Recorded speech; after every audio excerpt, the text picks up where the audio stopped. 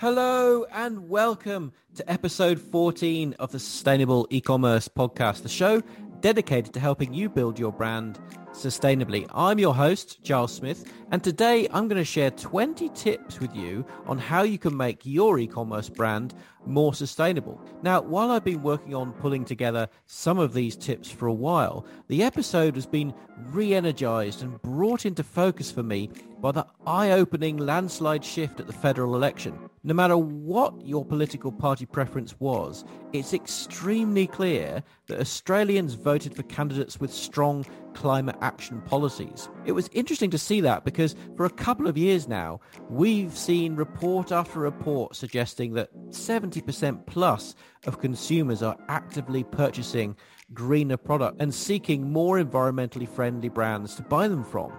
And so with that very clear market signal in mind, I thought it'd be helpful to cram as many tips as I have to hand into this show and give you plenty of ideas on how your brand can become more sustainable.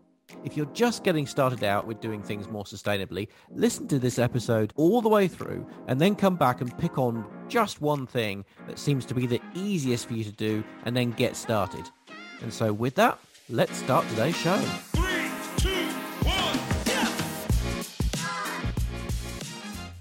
So today we're going to kick off by talking about an area that for online brands has the biggest overall contribution to our carbon footprint, but at the same time is kind of low-hanging fruit for getting started. According to Planetly, for e-commerce brands, the majority of our carbon footprint, up to 85% in fact, comes from what's called Scope 3 emissions, and that is from supply chain outside our organization. And of that, 65% is actually generated by transport, distribution and packaging. In other words, order fulfillment. So tip one, there are currently no truly green delivery services in Australia, but you can make the majority of your deliveries carbon neutral. There are a heap of plugins that will allow you to calculate your delivery distance and purchase offsets. But honestly, the easiest thing to do, especially for urban deliveries, is to use Sendle. They offer 100% carbon neutral delivery and can handle your international deliveries as well. If you're currently using Australia Post, they do seem to leverage offsets as well, though for international deliveries, that's actually restricted just to the closest transport hub. Tip 2, take a fresh look at your express shipping. Customers often want things fast, especially in the lead up to Christmas and some of the other major sales events. It's human nature to leave things to the last minute after all. The good part about that from your brand's point of view is that customers that want express tend not to be as sensitive about the cost of shipping. The major downside, though, from a sustainability point of view, is that express shipping typically has almost triple the footprint of standard delivery, especially for interstate orders. So once again, Sendle handle express shipping as well. But if you want to do more to offset the cost of faster delivery, this is where plugins like EcoCart and Cloverly can really come in. They're easy to install and configure and allow you to purchase carbon offsets on the basis of your orders.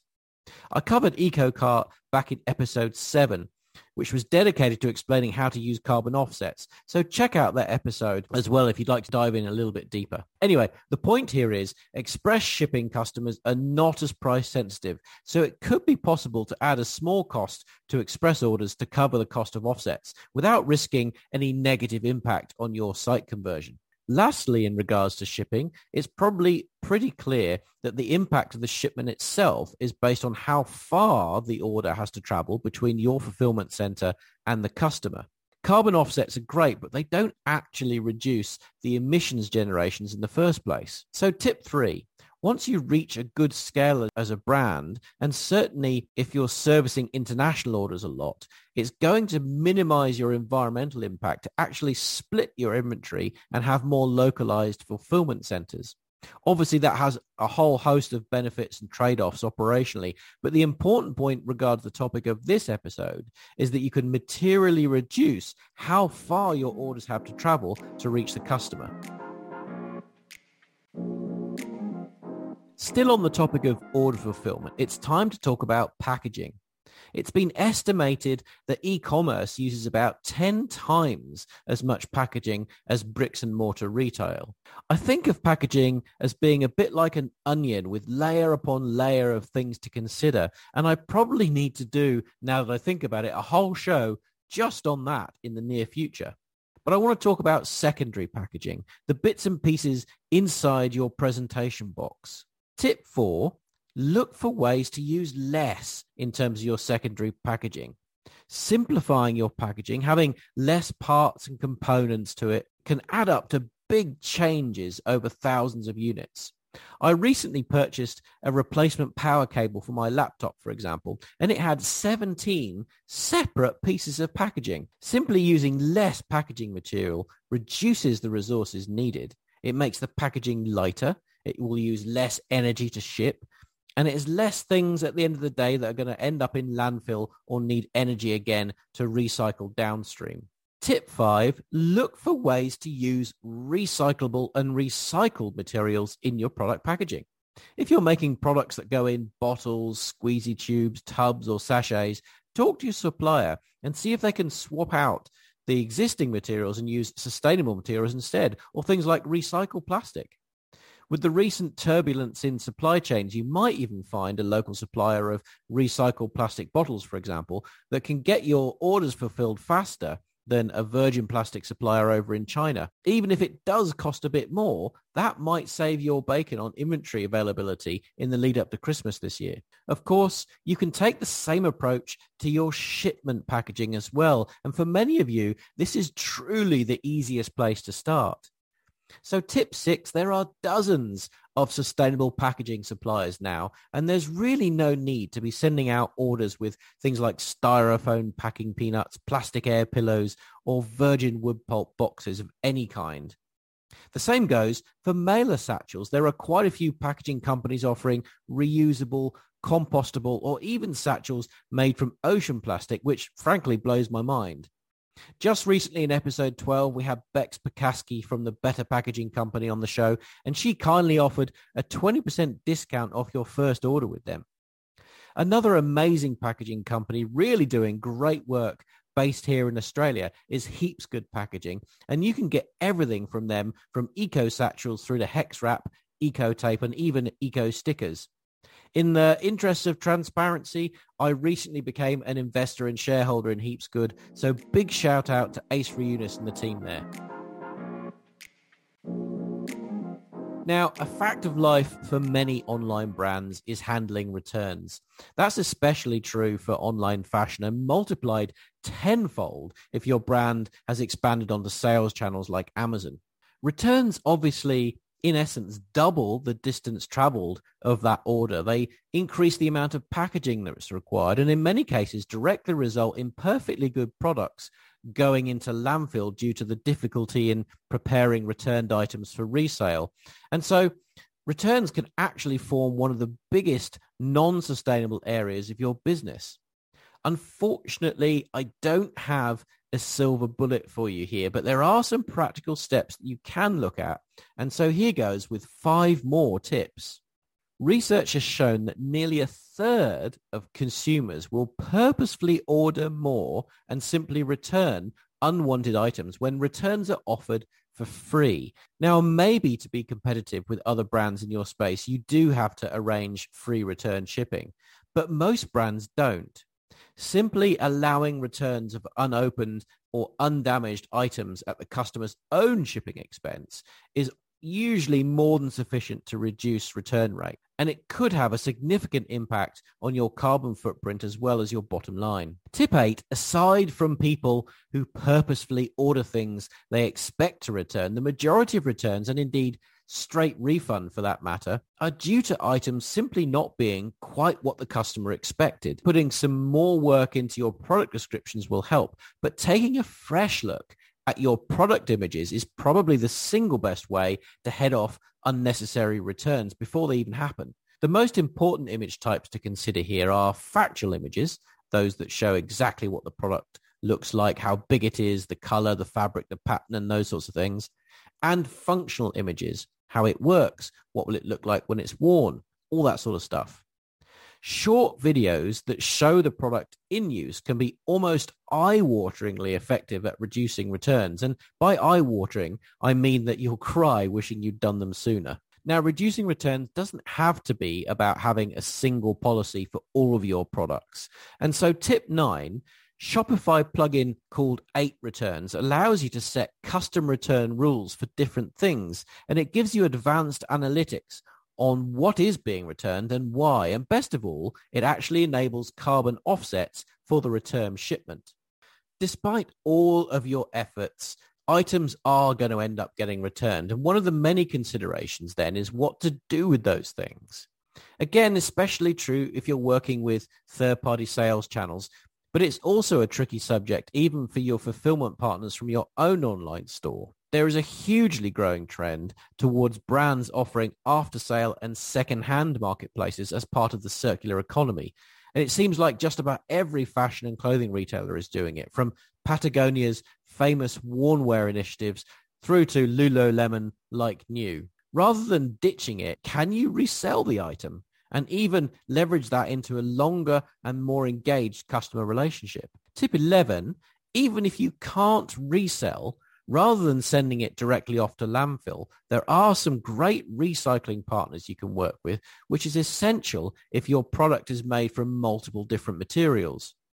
2 great ones which some of my coaching clients use include Apparel for clothing and fabrics and TerraCycle for, well, pretty much everything else.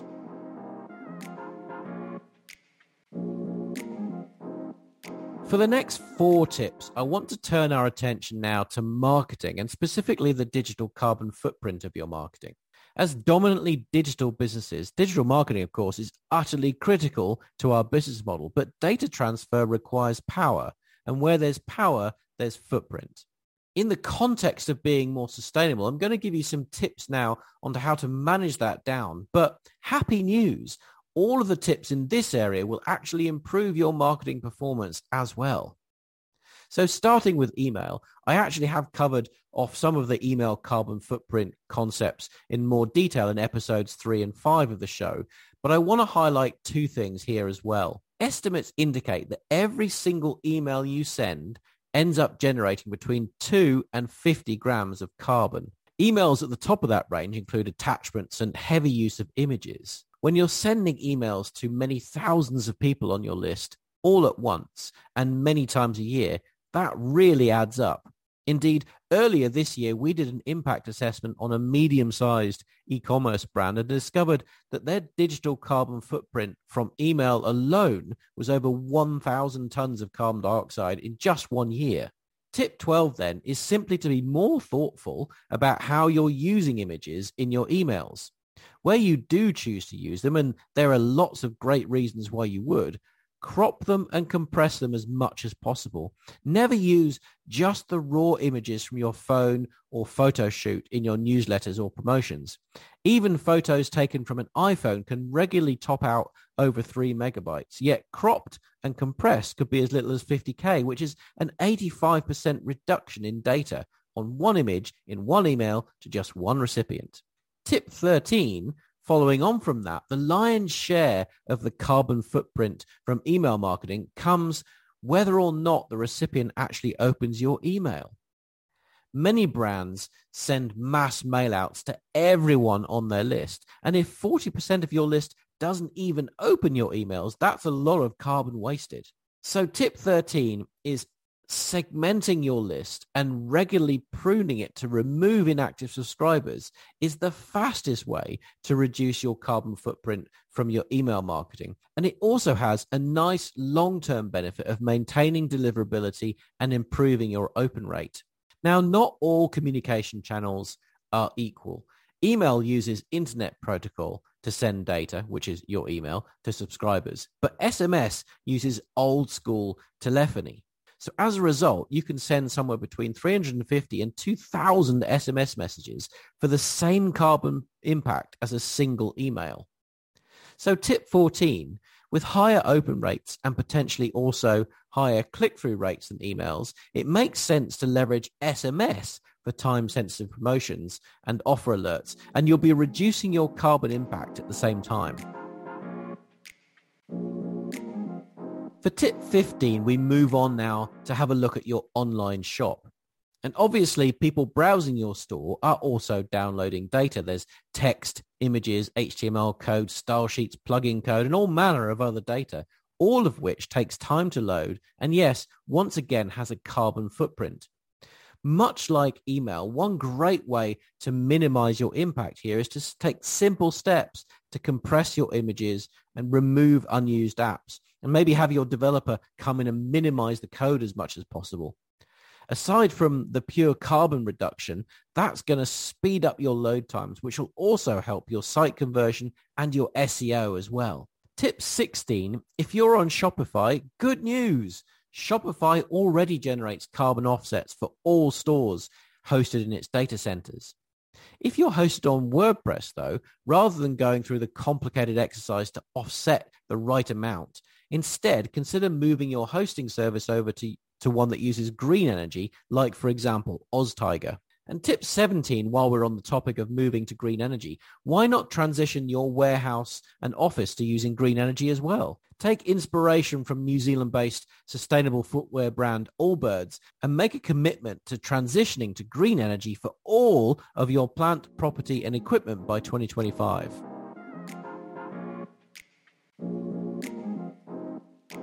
Now, for the final 3 tips to round out the 20, I wanted to go a bit big picture and look at 3 software platforms that will help you in the context of sustainability in the future. For tip 18, as we've seen from this long yet still whistle-stop tour of sustainability in e-commerce, there's a lot to think about.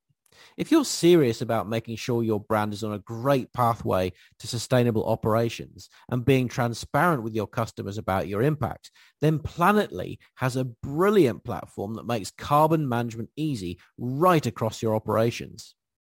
Tip 19, when your thoughts inevitably turn to making sustainable products or using sustainable materials, then you'll need a cost-effective way to measure that and provide transparent information about the product's impact to your customers.